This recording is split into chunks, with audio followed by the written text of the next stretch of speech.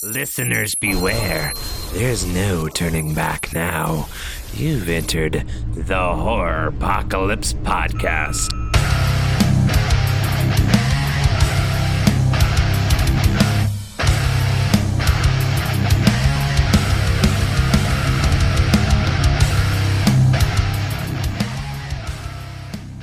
Hey everyone, and welcome to another episode of the Horror Apocalypse. We're recording this on Thursday, June the 20th, 2019. I am Chris, and with me today is my ever popular, ever heterosexual life mate, Michael. How are we doing today, Michael? That was a mouthful. It was a mouthful, you have no idea. Just like, oh, never mind. So today's episode, we're going to take a look at The Shining.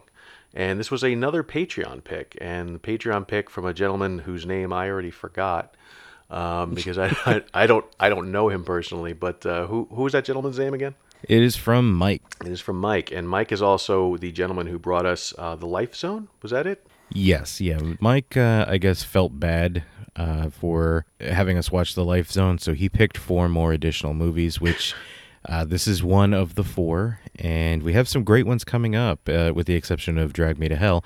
But we have Drag Me to Hell, the 2017 It, and Dead Alive. 2 of those movies I've never seen. I've never seen Drag Me to Hell or Dead Alive. But but let's be honest, it was a fun movie. So, and I know you are looking forward to, as well as I am looking forward to, the second half, which is coming around very soon. Yeah. So we shall see. We won't have to deal with the fucking kids anymore. But let's save that for the end, because we've got someone else who hates kids. So apparently quite. Although it wasn't very specific if it was all children or just children in films. But I guess we'll figure that out at some point. Right. So today, like I said, today is The Shining, 1980s, Stanley Kubrick's The Shining, which... The Shining. You've got the Shining. You mean shining? Shh! You want to get sued? The Shining, yes. Which we probably should have asked if he meant the 1981 or if he meant the 1997 TV movie. I did. You would think we just kind of assumed... Oh, you did ask. You did. I did ask, yeah. I asked him which one, and his response was Jack Nicholson. Oh, okay. All right, that does it then. Like, good. All right. So we're going to tackle this movie coming up very shortly here. And don't forget, you're going to want to stay tuned after the show on Patreon, because we're going to have some exclusive stuff going on. There's probably a little bit of trivia and some behind-the-scenes stuff going on. Maybe we're going to insult each other a little bit, maybe do a little homoerotic stuff. We're not really sure yet, but we'll figure it out as we go. I can tell you it's not trivia, because I completely forgot we were doing that segment, and I did not prepare it this time. Yes, homoerotica. I finally get it. No one's going to be able to see it, but still. So we're going to break down into our introduction here, and also going to discuss between the two of us as what's been entertaining us since the last time we've been on the air, as it were. So, Michael, what's been keeping you occupied? What's been entertaining you? Quite a bit, actually. First, I'm all caught up on Nosferatu, the new Zachary Quinto TV show that's out. Quinto is in that? Yes, what plays he plays the I don't know. I don't know if he's a vampire. I don't know if it's the car that's a vampire. We're only about like 3 or 4 episodes in, so okay. I know all 10 of them have been released online, but I am watching them as they're being released. I'm gonna do it the way it's supposed to be done, because I like it. I like it so far, and I want to make sure it gets the ratings and everything that it needs. But I don't know what it is, but I've got the book in my card on Amazon. We're going to be taking a vacation here pretty soon in July, so Devil Bunny and I usually I take a bunch of books with us up into the mountains of Georgia, and I just hang out there and read a bunch of books, so I'm looking forward to that. I've got that one in there. I do also need to correct myself. Over the last couple of episodes, I've been talking about this fantastic TV show, Bad Omens. That's not the title. The title is actually Good Omens. Good Omens? So, yeah. I don't know what the fuck I was thinking when I kept saying Bad Omens. That's okay. No one caught it either. So right. But I am all caught up on that as well. I binged that the other day to get caught up, and it's just great. It really is. If you follow us on Instagram, you probably saw the picture about how witches blight crops and blah blah blah blah blah. They have too many nipples and they name their cats funny names. That's from Good Omens. So there's lots of little things in there that are just fun to look for. But I highly recommend that. I checked out The Perfection and put up a 5-minute review on that one. Great movie on Netflix. I know a lot of Netflix movies, they seem to have this curse where they're fantastic up until the end, and then they drop the ball at the end. This one didn't do it. It had a great ending all the way, or had a great premise all the way through, had a good ending, gore, great twists, one that you see coming, and like 17 more that you don't see coming. So all in all, that was a great movie. Check out the 5-minute review on that one, and I think that's pretty much about it. All right, fantastic. You've been busy, little beaver. Oh, between that and trying to maintain our YouTube page, which, by the way, folks, YouTube, go to YouTube and subscribe to us. We need 100. We're 20% of the way there. Keep going. That is right. Even if you never want to watch it ever, we just want your subscription, to be honest. So. And I'll tell you what. Let's just. We'll throw it out there. When we won't hold another contest until we reach 100 subscribers. Once we reach 100 subscribers, I'll hold another contest. We get a nice little prize box that we'll send out to somebody. Prize boxes, I'm sure you've seen the 2 that we've put out there already. They could contain anything from movies, stickers, shirts, mugs, bags, just all kinds of cool stuff. Use silverware? No, we're not doing that? No. Oh, I was under the impression that we were getting rid of all of our dirty dishes and buying new ones. Okay, I was wrong. All right. So, yes, please go to the YouTube page and subscribe. We need another, 8, 10, 9... Well, let's just say we need another 100 people, because we don't want to just shoot for 100. You want to go over 100. You want to overestimate a little bit. So let's see if we can actually get another 100 or an actual. Let's shoot for 110. That's a fair baby number. steps. Baby steps. Yeah, baby steps. 110. So for me though, what's been keeping me occupied? Hey, thanks for asking. I've actually. I told you were taking the lead on this. Yeah, I know. But I've been watching. We just watched The Shining this week, so that's one of the things going on. I actually had never seen the movie all the way through. I've seen bits and pieces of it over the last, I don't know, decade or so, and never actually sat down to watch the whole thing. So this was a really good excuse to sit down and watch the whole thing. So we did that, and it piqued my interest into learning some more about the mythos of this movie. There's a lot going on there as far as the mythos of this movie is concerned. If anybody has checked out, there's a documentary out there for it. Came out in 2013, I think it said, and I think you said that you own it, Room 237, which I was watching before we started recording this. I'm about 30 minutes into it. So far, kind of interesting, but definitely something worth diving into. Also catching up on Star Trek. Finally had an opportunity to sit down and start watching the seasons of Star Trek, and have to say, so far, 4 episodes in, it's been pretty damn good. Very, very pleased. The guy who's playing Captain Pike has been fantastic. So if anyone's into that, keep watching, because it's a damn good show. Did you see the Borg reference that I talked about a few episodes back that you jumped my shit about? Not yet. No. Okay. No, I'm okay. only beginning episode 4. So I haven't even seen, spoilers at this point, the season's over, but I haven't even seen Spock yet. Although I will say this much. Oh, great. I didn't know he was coming. Way to fucking spoil it for me. Oh, sorry. Every episode, though, that's all they keep saying is Spock. It seems like every 10 minutes, somebody says the name Spock, just to remind you that Spock is going to be in this season.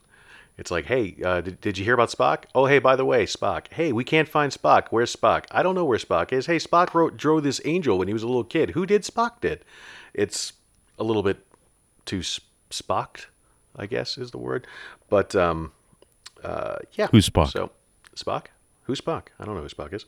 Although I have heard that from some people, anyway, who have seen it, they said that the guy who's playing Spock in this show is better than Quinto. And I thought Quinto did a really good job in those movies. So I'm eager to see. Quinto, you didn't think Quinto was good? No, he's a generic Spock. Spock is, when you think about it, I mean, he's kind of bland. I mean, he's very logical. Spock. Are you talking that nerdy fucking Star Trek shit? No, not at all. Just like Lord of the Rings in space or some shit? I think we just lost the 2 listeners that we had just by you saying that. I'm by the way. sorry. So I don't follow some show about a guy chasing a ring in a police box. Sorry. I think you're confusing some things. That's actually Star Wars you're thinking of right there. Just so you know. May the force be with you, Harry. It's one of my favorite memes ever. Signed Gandalf with a picture of Patrick Stewart. So yeah, that's what's been going on with me lately. Anyway, let's. You want to go ahead and jump into this then, since we've gotten through the majority of everything so far. Yeah. We're gonna keep this one kind of short and sweet this time, for folks that are listening, because well, I am tired as shit. We're recording late, and this is also a long-ass movie, so if we do this, bit by bit, Chris's recorder and my recorder are both on one battery bar, so we're probably going to lose this audio halfway through, so we just want to make sure we get as much out there as we can. So yeah, which kind of makes you wonder what it is we're recording when we're not recording. Well, I'm recording a lot. Ooh. I don't know what I got to record. I got to record sound bites. I got to record 5-minute reviews. I got to record this. I got a shitload of stuff I'm recording. Which, speaking of sound bites, we're gonna have some sound bites for this. By the way, the most iconic scene. Here's Johnny. Probably the most quotable word. And a little bit of some creepy twins that I'll work into this audio somewhere. So come and play with us, Danny. Listen through, see if you can find all of those sound bites, and it'll be a fun little game for you. And a fun little game for me, since I won't know where you're putting them in. Yeah, and I'm probably going to put a Wu-Tang song at the end, just because I want to put a Wu-Tang song out there. Not that it has anything to do with the shinning, but just because I want to do that. Fair enough. Oh, and get into the review. Yeah, this is Stanley Kubrick's version of Stephen King's 1980, no, he wrote this in 1970 something, but the movie came out in 1980. The basic plot is Jack Nicholson plays the character Jack Torrance. He takes his entire family up into this hotel. It's a seasonal hotel. It's closed for X number of months out of the year, and it's open the rest of the time. And he's going to be the caretaker of this hotel. They're paying him to live there. There's pretty much about it. It doesn't look like he really needs to clean anything other than whatever he dirties. It's a sweet gig. It really is. But there's a twist. He's slowly going mad. That's your cue. Oh, that's what you were trying to do? Okay. Yes, that is correct. He's slowly going mad. Now, as you said, we're trying to keep this short and sweet. Pretty much everybody at this point in life has seen The Shining. I would like to think. If not, maybe you've read the book. We're not going to get into a deep dive for the differences between the book and the movie, because we all know that they pretty much don't go hand in hand. So we're not going to talk about that, because we could talk about that for hours. So we'll just go into what we know from the movie. So yes, he is going slowly insane, and a good chunk of this going insane does have to do with the fact that the wonderful Overlook Hotel is built upon a Indian burial ground, which is kind of strange that it's inside a mountain. I thought that was a little weird. Did that come up as strange to you, by the way? No, I assumed you could pretty much have Indian burial grounds anywhere. I mean, we have them down here in Florida, and we're nothing but a swamp. Interesting. I just thought it was weird who buries people like inside a mountain. But I guess, if we're going back to Lord of the Rings, I guess, the trolls and stuff did it. So yeah. And I mean, who builds a giant house to home dead people? Well, Italians. Mausoleums. Yes. Yep, that is accurate. So yes, he's going slowly insane, having to do with the Indian burial ground underneath the hotel. Now, what's slowly happening here is Jack, as you have to understand, was an alcoholic at one point in time. So he has a very huge craving at certain points. Of course, once an alcoholic, always an alcoholic. He's always fighting his demons. So he's constantly trying to keep himself in check. The boy that is there has the gift called The Shining, as Scatman Crothers has so kindly put to us. The Shining. Which is the Shining. If you're Quiet, watching boy. The Simpsons, You want to be it's The sued? Don't be reading my mind between 4 and 5. That's Willie's time. Oh God, that was like Treehouse of Horror, like 3 or something like that. just kind of shows how old we are. So the boy has the shine, as it were. And Scatman Crothers also has the shine. So he's able to identify people who have the shine. They have a nice little conversation, saying, hey, be careful. Your parents are going to get freaked out by this. Don't be afraid of anything you see in the hotel because it's not real. Nothing. He doesn't think anything can hurt you. He doesn't think anything can hurt you. But, if he has any problems, try to, oh, wow, I just confused the book. I just realized what I was doing. I just confused an entire scene from the book into this movie. These are the differences between the movie and the book, by the way. I thought we weren't going to delve into that. I really don't want to, but I realized as I was talking, I was adding the book into this, not the movie. Wow, that's okay. I'm actually surprised myself. In this condensed version of that, Scatman Crothers has a nice little conversation with Danny about not to be afraid of his gift. But he really shouldn't talk about his gift to his parents. It may freak him out. And to be careful, in the hotel during this off season. This hotel does have a seated past, and the seated past is 10 years prior to Jack and his family coming in there to be the caretakers. There was already a caretaker who had a family there. And this caretaker had the exact same kind of problem that Jack did. He was a raging alcoholic, except he was still an alcoholic, and he lied about it when he got the job. So he slowly goes into madness as well, except in this case, he manages to kill his two daughters, which I think they said were 6 and 9 or something like that. Yeah, everybody figured the Grady girls were twins, but they're not. Yeah, they're not twins. I think they said, even going by the book, they said it was like 6 and 9 or something like that. And so he kills his daughters, and he kills his wife before taking a shotgun to himself and committing suicide. That happened 10 years prior. So the manager Ullman, is a little skeptical on hiring on somebody else, or somebody else to do this, and especially somebody with a family, because he's a little afraid of that. Jack, of course, reassuring him that he's not an alcoholic, he doesn't drink anymore, which is fine because there is no alcohol being left in the hotel. They clear everything out to make sure that there's nothing there, so this way they don't have to worry about these little problems. Jack is also a writer, or aspiring writer, trying to finish a play that he's been working on for quite some time. So he figures taking a job that is out in the middle of kind of nowhere, secluded with his family, he'll have plenty of time to write during the winter. So he thought. Anyway, your turn, sir.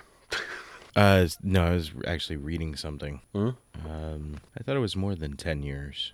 No, I said 1970. They said both of that in the movie and in the book. 1970. Okie dokie. That one I'll stick by because it said in the movie and then I heard it in the book because I'm listening to the book because I fall asleep reading comic books. So. Oh, I have the physical novel. Oh, dude. Oh, you actually have the physical novel? Yeah, Devil Bunny got it for me because we see this movie at least once a year. Every year they do this thing, or every month we get flashback cinema here at Epic Theaters. And right around Halloween, one of the ones they show for Halloween is The Shining. So every year we see this for our wedding anniversary. So you actually see it in the theater? Yes, we do. That'd be neat. I think I'd like to see that in the theater. Yeah, there's some classics I've seen in the theater. Exorcist I've seen in the theater. The 1930s Dracula, quite a bit. I don't get a whole lot of that around here. At least when we do up here, like they don't advertise it in enough advance that you'll know it's coming up. It's usually like, oh, I got a week. Oh, I'm busy that week. Blah blah blah. So. Yeah, no, we see a lot. You see that that meme going around, and it shows like it's divided into quarters, and it's the theater, and it's all these different movies that are showing, and it says, which one would you want to see if you could go back in time and see it? And all 4 of them I've seen in the theater, so it's like, none. Keep going. Okay, so you got so I'm assuming The Shining is one of them. The Shining, no, I think the meme. It's like the classics and The Exorcist. So it's like Exorcist, Dracula, Mummy, and Frankenstein or something like that. Okay. I don't know if I'd really feel the need to see the Mummy and Frankenstein in the theater, but maybe Frankenstein. Yeah, it's good. Probably not the Mummy, but that's cool. That's cool. But anyway, yeah, Jack is taking over this hotel. He brings his entire family there. They kind of don't want to go, but this is this is kind of Jack's way of getting away. He needs to work on his novel. He needs to get back into his himself. He needs to get back into himself. Now, Kubrick, I loved his vision. There's one of the few films by Stanley Kubrick that I actually really like. But King did not like it. Why did King not like it, Chris? Because it went so far away from the source material, he pretty much invented his own story. The movie and the book have nothing to do with each other. Which is perfectly good. The book is good on its own. The movie was great. When King decided, was it 1993 or 97, something like that he was going to go and do it himself and try to make it a little more, 97, that he was going to make it more like his novel, it bombed. So that should have told you something right there. Did you by any chance hear what he had to do in order to be able to make that? No. I'm imagining a handy behind the dumpster at 7-Eleven, but...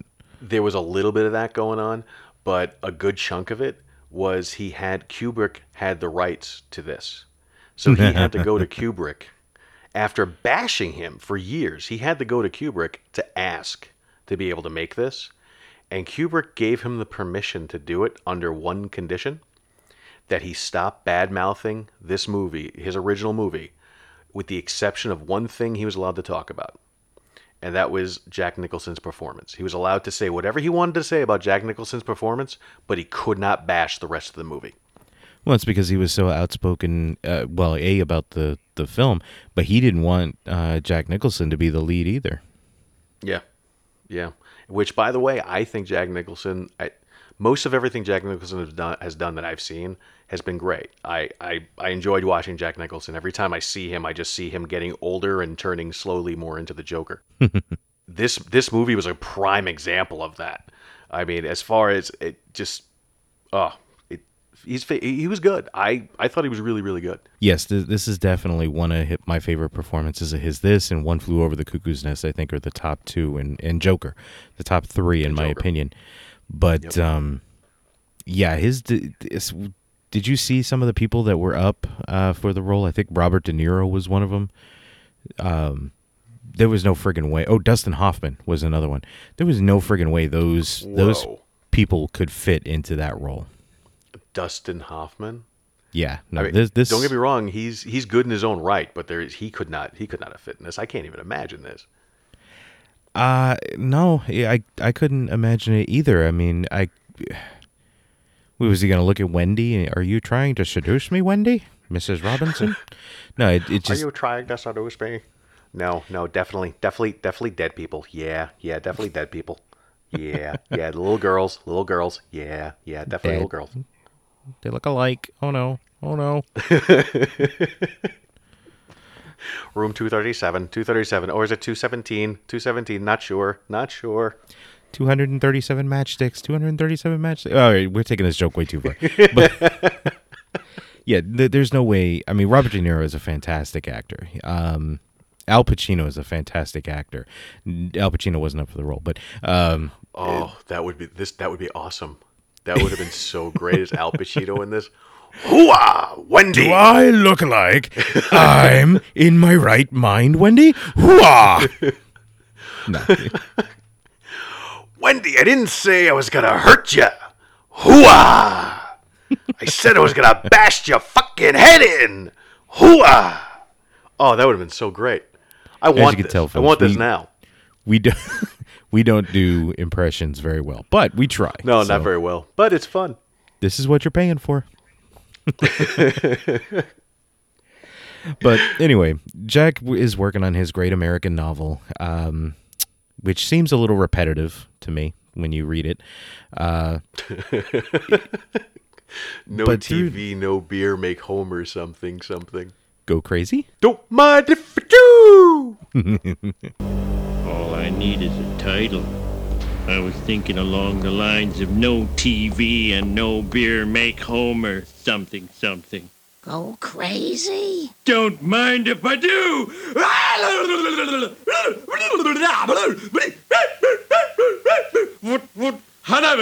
That, you know what?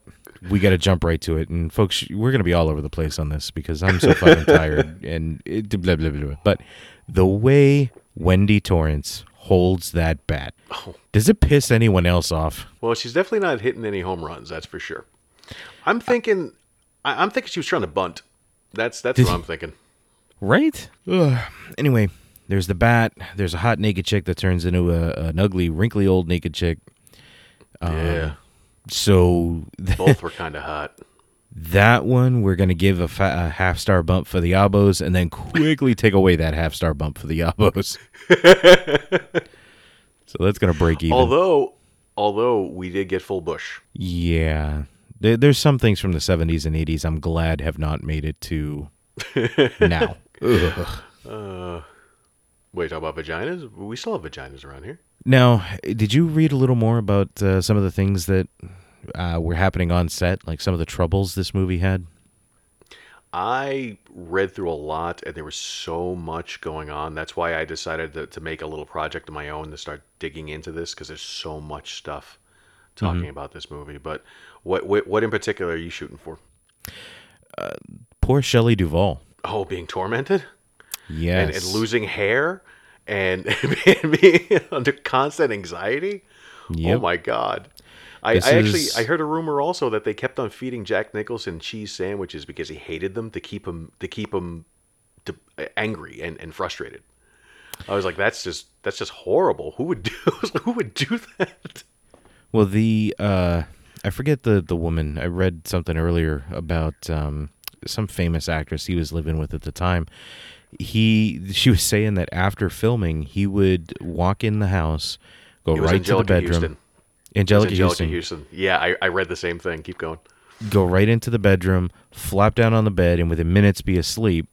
And he'd be out for the day until it was time to get up and go back and film again. It was so rough and hard on them. So, I mean, that's Kubrick's style. I mean, it shaped them going forward. We know Jack Nicholson. He lived right through that. Shelley Duvall kept acting up until about 2003, I think, was her last acting credit. Yeah, if I remember correctly. Like that, yeah. And Danny Boyd, the kid who played Danny Torrance, he only did, I think, 2 or 3 movies total, and then he became a professor at Kentucky, I think. He did. Oh, he's got. All right. So underneath the credits of Danny Lloyd, just for the hell of it, why not? We have The Shining, Will, G. Gordon Liddy, and The Shining Forwards and Backwards. I think there's got to be some more to there than that. There's got to be some more to there than that. No, I remember reading that today, that he only did like 3 movies total. IMDb says, oh wow, they only credit him as 2 movies, which is The Shining and Will, the autobiography of G. Gordon Liddy. Okay. All right. So he, okay. Why not? Now, they did reach out to him after the Dr. Sleep trailer came out, which, by the way, folks, you can head on over to youtube.com, search Horror Apocalypse Podcast, join and subscribe, and you get trailers every single day. We actually uploaded a trailer for Dr. Sleep, and this is the sequel to The Shining that's coming out, I believe, this year in November. Yes, I think it said November, yep. What's that? I think it said November, yeah. Yeah, and they reached out to him to see, and he didn't even know the trailer had come out and that there was a sequel coming out. And when he saw it, he said it looked fantastic, and it was fun seeing himself in the trailer again as the little kid. And he has every bit of faith that Ewan McGregor will bring justice to the Danny Torrance character. Ewan McGregor, I mean, personally, I like him anyway. But I always think it's funny when he tries to imitate the American accent, because everyone knows he's not American. So just watching him do that, it always pulls me out just a little bit from that. But I'm kind of hoping that this one makes that go away because of the content. Did he say anything like, "Am I getting a paycheck from them using my likeness in another movie?" Because the kid deserves a paycheck. I'm sure he will. And I'm trying to find Shelley Duvall while you were talking. For some reason... Oh, there it is. All cast and crew. Here we go. And Shelley Duvall has 51 credits. Her last movie was 2002. It is Manna from Heaven. Yes, I was trying to think. It was like 17 years. I thought it was 16 years. But yeah, it was like 17 years since she's done anything. And I'm sure she's quite happy. Been quite some time. She was actually in that movie Rocket Man in 97. Oh my God. If we go all the way back to The Shining, though, she has quite a few things before that too. So she was working, really working up until The Shining, and then Popeye comes out the same year. So I'm kind of hoping that she filmed Popeye before she filmed this one, because I'm sure she would have been a little bit screwed up after that. But heading back into the movie, yes, we get a lot in this movie. A lot of stuff is thrown at you, and I can understand King in some aspects where his big issue was it felt like they were not focusing on the fact that it wasn't Jack that was the villain. It wasn't these ghosts or these spirits that was the villain. It was the actual hotel that was the villain. The hotel was the ultimate evil in this story, and I can see that. I can see that in the book, and I don't see them being very heavy-handed with it in the movie, but I do see some reflections of it in the movie. The blood coming out of the elevator, that's not a ghost. That's not Jack going mad. That was the hotel putting that out there. It's the people that come into this hotel, they get the urge to kill. They go insane. They lose their madness. So it's more of a subtle implication that it's the hotel, and I don't mind that. I actually thought that was pretty well done. And I agree with that. I wholeheartedly agree with that. Understanding what King's issues were against this movie. I mean, when you're a writer and you're writing a story and it's put out and somebody wants to make a movie out of it, you think they're going to be faithful, and then you get this, which is basically he's taking the characters and kind of putting different spins on it. I can understand why King would be upset, completely upset. I completely understand that, but at the same time, this is also a good movie. At the same time, too, Stephen King is a drug addict, so. Wow, why are you hating on the King, man? Because I think, wasn't it Family Guy that did the, what are you going to write next? I've got a story about a haunted lamp. A haunted lamp. You're just not trying anymore, are you? That's so do you want King. it? We'll take it. Yeah. I mean, he's written more books than years he's been alive, so it gets annoying after a while. He gets repetitive. I don't think he's trying anymore, but he does have some, oh my God, awesome classics out there. Christine, The Shining, Cujo, Pet Sematary. I think he's written the only book, and it wasn't even a book, it was more like a novella, that ever scared me. Nothing in print, reading Exorcist, reading Legion, reading the Satanic Bible, nothing have I read that actually frightened me, except for his story, The Mist. Really? That one, I ended up, I'm sure you remember the girl from South Carolina that I was dating at one point in time. Oh, yeah. Okay. She was down. She was staying with me. We went to bed, and I'm laying in bed reading that novella. I finished it, and I kind of laid in bed looking at the window, looking at the door, looking at the window, and I got up and I shut the blinds. I closed the door and put a towel down at the bottom. I turned the fan on and pointed it at the door. I was afraid there was going to be some mist rolling in, and I didn't want any of these fucking things coming in. That was the only thing that ever scared the hell out of me. So I mean, he does have some great creativity. He has some great imagination, but he gets a little too full of himself sometimes. Look at Maximum Overdrive. I mean, he did that one in the height of his drug addiction. In a coke-fueled nightmare, we got Maximum Overdrive. And if you watch that movie and critique it, it makes no fucking sense. I don't think I've ever seen Maximum Overdrive, but I remember that was the movie with the truck that had the Green Goblin on the front. See, even if you've never seen the movie, you know the movie. Yeah, with Emilio Estevez, right? That is correct. Ha-ha. You are correct, sir. Oh. Speaking of dead guys, this movie... Oh. Nice segue. Jack's descent into madness is really the focus of the movie, not so much in the book, but it is in the movie. And I feel bad for him, to be perfectly honest, because he is a man who's lost control, and he's struggling so hard. Now, they do kind of hint, I think, a little bit in the movie that he was already abusive towards Wendy and Danny before they even got to the hotel.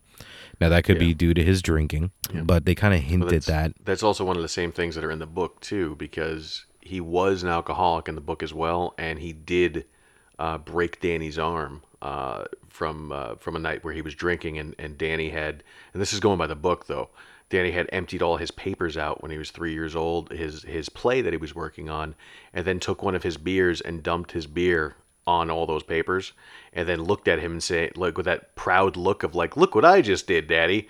And he went into a blind rage and grabbed him by his arm and snapped his arm.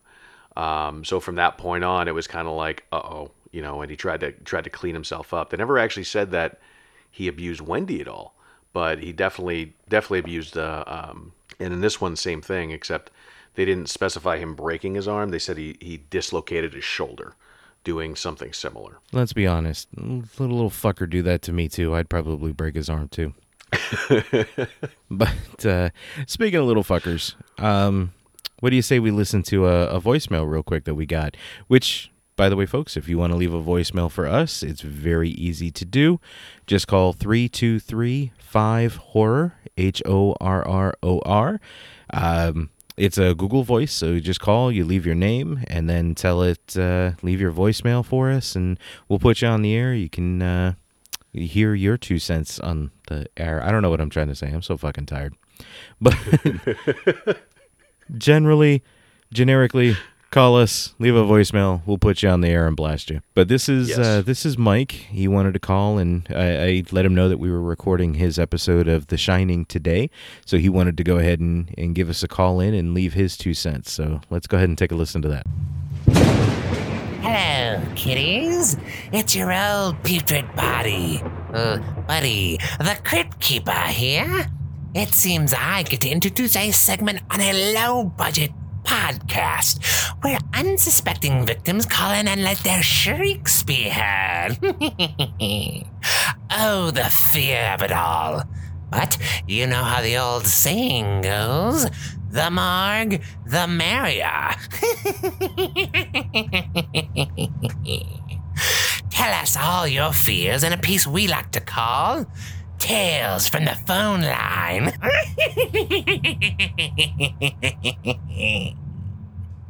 Hey, so I heard you guys were recording my pick today, which was, of course, The Shining. I felt the need to apologize for the pick before. Anyway, it's one of the movies I wanted you to pick. I wanted you to watch because it's the first movie that made me hate little children. Like, I never had a problem with them before, but after those creepy-ass twins in that hallway, anytime in a scary movie some tiny little kid comes out, it freaks me the fuck out.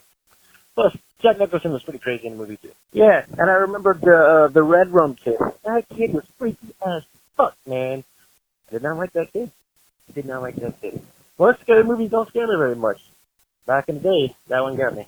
All right, so that was Mike calling in and telling us a little bit about his thoughts on The Shining. Very, very brief. The only thing I got from it was that he hates kids.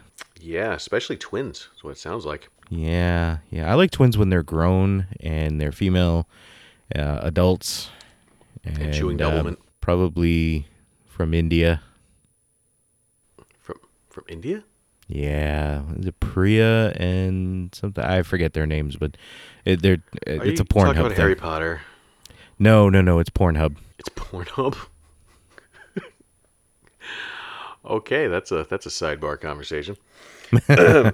Join us on Patreon. No, Mike, thank you so much for calling in and leaving our first ever voicemail. I really appreciate that. Yeah, I kind of wish you said some more that we could bash you about, aside from your, apparent fear of children. Yeah. No, the only thing we can bash you about is fucking Life Zone. Yeah. But thank you very much for making up for part of it by having us watch The Shining. This is... It's not Kubrick's best, but I fucking love this movie. It is a very enjoyable movie, yes. I think Full Metal Jacket is probably my favorite. I haven't been able to sit through 2001: A Space Odyssey and complete it. I always fall asleep. I understand that movie is it's supposed to be like an artful movie. I get it. It just knocks me out every single time I watch it. That's how I am with The Dark Crystal. Yeah, the obelisk, whatever in the beginning. Is that what you're referring to? No, it's just the movie. I mean, I could have a full 8 to 10 hours of sleep, get up, put that DVD in, and within an hour, I'm back to sleep. I'm sorry, I didn't. I thought you were referring to the obelisk in 2001, but you actually meant the movie The Dark Crystal. Oh, yeah. Yeah, okay. All right, that makes way more sense. That's why I'm a little worried about this TV series coming up. Is it going to put me to sleep? Well, this is supposed to be a prequel to The Dark Crystal, right? I mean, maybe more interesting. Maybe more interesting. Maybe not. Exactly. Maybe, baby. But maybe, baby. But going back to The Shining, real quick, because I guess we have to talk about this. I think we talked about it enough. Well, let's wrap up some of the decent parts of this. Basic story as we've outlined. Jack slowly descends into madness until finally the madness takes him, and he attacks his family. He does attack Wendy, and he attacks Danny. He tries to get Danny in this, Danny outsmarting him in this movie, which I thought was kind of ingenious, because the character itself, like, you don't kind of get the idea that he's really that bright. I mean, he's a smart kid, but you don't really get the idea that maybe he's this bright to be able to do what he was doing, which was leading Jack through this hedge maze and then backtracking in his own tracks, like walking backwards in his own tracks to make sure that, Jack got confused over which way he was going, so the kid could get out and get the safety while Jack was stuck in the maze. And this is because the kid's been through the maze a million times at this point, because they've been there for so long, so he knows which way to go and whichever. Good idea, as far as that's concerned. He definitely was able to get himself to safety, and that's where Jack ends up biting it out in the maze, where he just can't continue because he can't find his way out at this point in time. So he eventually sits down and passes away in the cold. Nice metaphor for his life. Yeah, pretty much.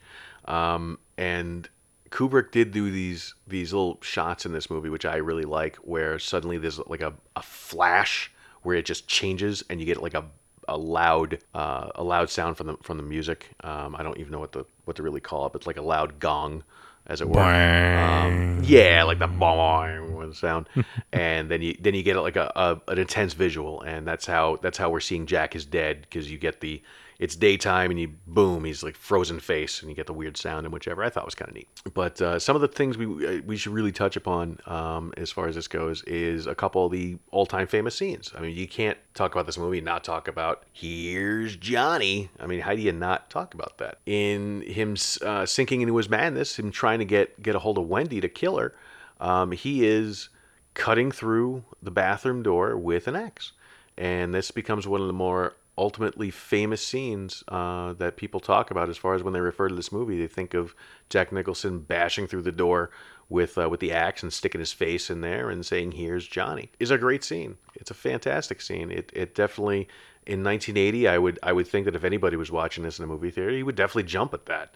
That would be very scary for its time. Knowing that the scene was coming up and whichever, obviously, this day and age, you're probably not going to jump as much, but I think that's a penultimate scene, and it's definitely one of those famous scenes that's going to go down in history forever, as well as the scene of them going up the stairs with Wendy swinging the baseball bat that you really don't like. Him telling her that he's going to bash her head in is also a great scene. It's very dark.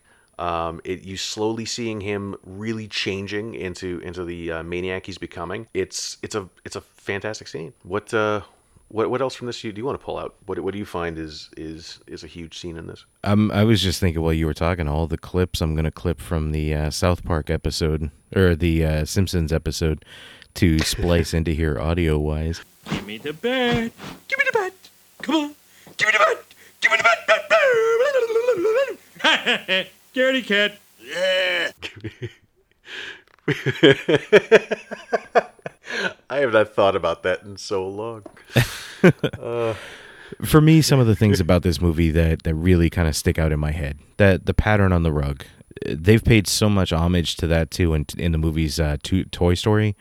The room 237, the carpet is the same carpet in Toy Story 1 that the bully kid has in his house.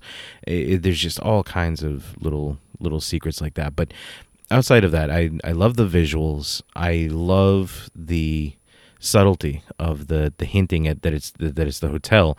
And at the end, when you find out that Jack has been tied to this the whole time, with that picture from like the 1930s, 1920s. I think it said 1927. Yeah, so that little subtle thing where the house kind of gets another victim. Yeah, just everything about it, and the homage they paid to it in Ready Player One, I thought was fantastic as well. Oh, that was so great! I forgot about that. That is so great. But for me, mostly what I really liked about this movie was the visuals. Kubrick has a special eye, and it really works out. Like the scene, the very beginning, the car driving down that road, and as the camera follows them and slowly gets closer and closer to the car, and that's out in fucking Montana. Then the hotel is out in Oregon, and this is in Colorado, and it's all spliced together to give you this work of visual art. I just fucking love it. I love it. Movie magic. Yeah. That's a fantastic example of movie magic right there too. And the visuals were stunning. I mean, just seeing, I'm huge into scenic overlooks and stuff like that, no pun intended. So seeing something like that, it was breathtaking. I could just imagine what that actually looked like in real life, to actually see that. They did kind of the same thing in Carpenter's The Thing, where it was filmed. They had to use tricky camera angles and walls built with snow and things like that to kind of block out where they were filming. Yeah, just the way Kubrick did it was just so visually enthralling. Agreed. Absolutely agreed. Now, I know a lot of people didn't like this movie, or they preferred the 97 version. There are some, like our friends over at a neighboring podcast here, they're big fans of this one, and I love it. I think it's absolutely great. I think King was being an asshole. I think he was being a little possessive of his property, which is understandable if it's your baby. But if you've got someone who is an artist in that medium, let them work their art. If Kubrick wanted to write a novel, I don't think he would come in and step on King's toes and say, no, you're fucking this all up. You let the master of that craft do what they're a master of doing. And I think that probably is what caused a lot of the problems on set with Kubrick, I think. I would agree. I would absolutely agree. I could not say it better myself. I think you've said that very, very well. And that is, Kubrick did a fantastic job with this. King is being a little possessive about it, but you're absolutely right. I mean, if you're making something and you've created something, you put it out there to the world, and somebody wants to pay homage to it, say thank you and say, what can I do for you? Just the fact that you want to do anything with this is great. Maybe the two of them should have sat down, maybe hashed out some of the ideas there. Instead of King just getting a little surprised as to what just happened, maybe he should have been a little bit more involved. And he wouldn't have been as upset. But then again, we don't, honestly, I have no idea what happened back then. I mean, all we have is documentaries to tell us what the filming was like. You've seen Room 237, and I think you said you own it. So at any point in time, does it touch about like Stephen King talking to Kubrick before this happens? No, not really. It just talks about all the issues that they ran into. Okay. So then King really has no one to blame but himself on that one. I hate to say it. Yeah. I think we've covered The Shining pretty much. We can get into our ratings here. Would you like to go first? You want me to go? I'll go first, because then you do your rating and we'll close it out. So sure. Well, as I said, I am a fan of a lot of what Kubrick does. Not everything. He's got some pretty bad films out there, but I think this is a prime example of one of his masterpieces. I love the story. I love the acting, the visuals, just everything about this movie I thoroughly enjoy. I think I would go so far as to give this a 4.5 out of 5. That's a high score so far. Out of a good chunk of the stuff that we have done, I think that's probably the highest you've rated anything so far. Yeah. But then again, a lot of stuff that we've watched so far has not been The Shining's caliber. It's been stuff like Meridian, which I'm sorry about, and stuff like The Sand, and stuff like The Life Zone. Zap! So it's a little difficult to when, put these when up you're eating against The Shining. When you're eating table scraps for a month and a half and someone drops a filet medallion in front of you, you love that filet. Yeah, you love that filet. You absolutely do. Even if that filet is, I don't know, made out of hot dog, you're still going to enjoy that because it's not the fatty gristle that you've been given. So I guess going on to me, I 1,000% agree with what you said about this movie. It is Kubrick has had some movies that aren't that great in the past, but this one is a great movie. I know we talked about the half stars for the nudity, and you took away the half star for the old lady nudity. I'm giving that half star back for the young lady's full frontal bush. So I also come up with a 4.5 on this one.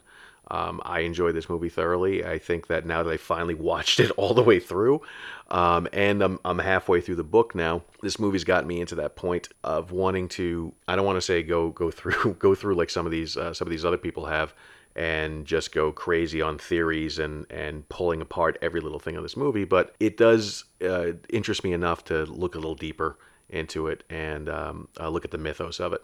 I definitely agree with you. 4.5 on this one all the way. All right, so that puts our average at about 4.5. So that's good. Yep, so far. All right, so Mike actually paid for 4 movies. This was one of them. The next 3, which one do you want to do next, Chris? Well, I've never seen Drag Me to Hell, so why don't we do that one? All right, so stay tuned for our next episode, which will be Drag Me to Hell. And if we have a Patreon extra that's going to be coming up here, it's going to be all Chris. So stay tuned and let's see what we can find. But anyway, guys, that's our episode. Thank you so much for listening. Not that you had any choice, because when we strap you down and plug the earbuds in and we press play, you're pretty much fucked. You're going to hear whatever we want you to hear. But don't forget, join us on Patreon for that exclusive content. If you've not yet joined, head on over to Patreon using the link in the show notes. You can join for as little as $1 a month. This helps us get more content to bring to you for your entertainment. There's many, many tiers to choose from, where you can get exclusive swag such as stickers, bracelets, movie choices. That's how Mike got in on this one. Coming soon, we're going to have some t-shirts and hats as soon as we revamp the website and we start our storefront. You're going to be able to pick up some cool stuff there, and many more. Don't forget to, if you can't support us through monetary means, don't worry. You can head on over to Podbean, iTunes, Stitcher, iHeartRadio, which I surprisingly found out we're on. I didn't submit us there. But anyway, through iHeartRadio, Google Podcasts, pretty much wherever you can listen to podcasts. You can rate, review, and subscribe to us there. It's free, but it helps us out quite a bit. You can also follow us on YouTube. You can also follow us on Facebook, Instagram, Twitter, Snapchat, Vero, and YouTube, where you can also support us with subscribe for continuous content. And that subscribe over at YouTube, we've already mentioned it about 4 times in this show. It is very, very important, because rather than telling you go to youtube.com/channel/u/274-5F472ZZYX, instead of doing that, we can just tell you, hey, go to youtube.com. When did we become part of the Borg Collective? Yeah, exactly. But you can head on over to YouTube, hit subscribe, and once we hit 100, it's as easy as saying go to youtube.com/horrorpocalypse-podcast. So help us out. Get your friends, family, get everybody involved in it. Get your church youth group. Maybe not your church youth group, but get everybody else involved. Get them. I want them. Get your church youth group. If you want to stay with your church, then don't get them. But if you don't give a fuck, get your church youth group. We'll get them swayed. Swayed. Anyway, thank you for listening, folks. Stay tuned for next week when we bring you Drag Me to Hell, a fun little Sam Raimi film. And stay creepy. No, I got to edit that out because that's from another podcast. Enjoy your burrito, everyone. Oh, no, I got to edit that out. That's from another podcast. Camel humps? I don't know. You think of a goodbye for us, and it's from us.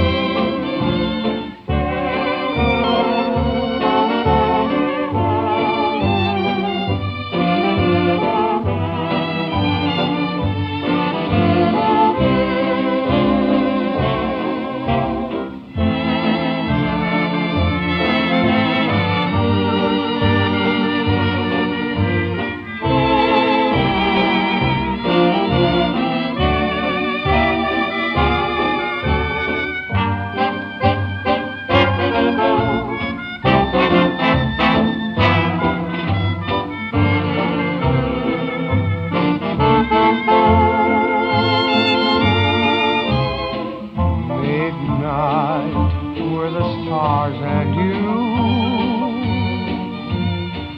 Midnight and a rendezvous. Your eyes held a message tender, saying I surrender all my love to you. Midnight brought us sweet romance. I know all my whole life through I'll be remembering you, whatever else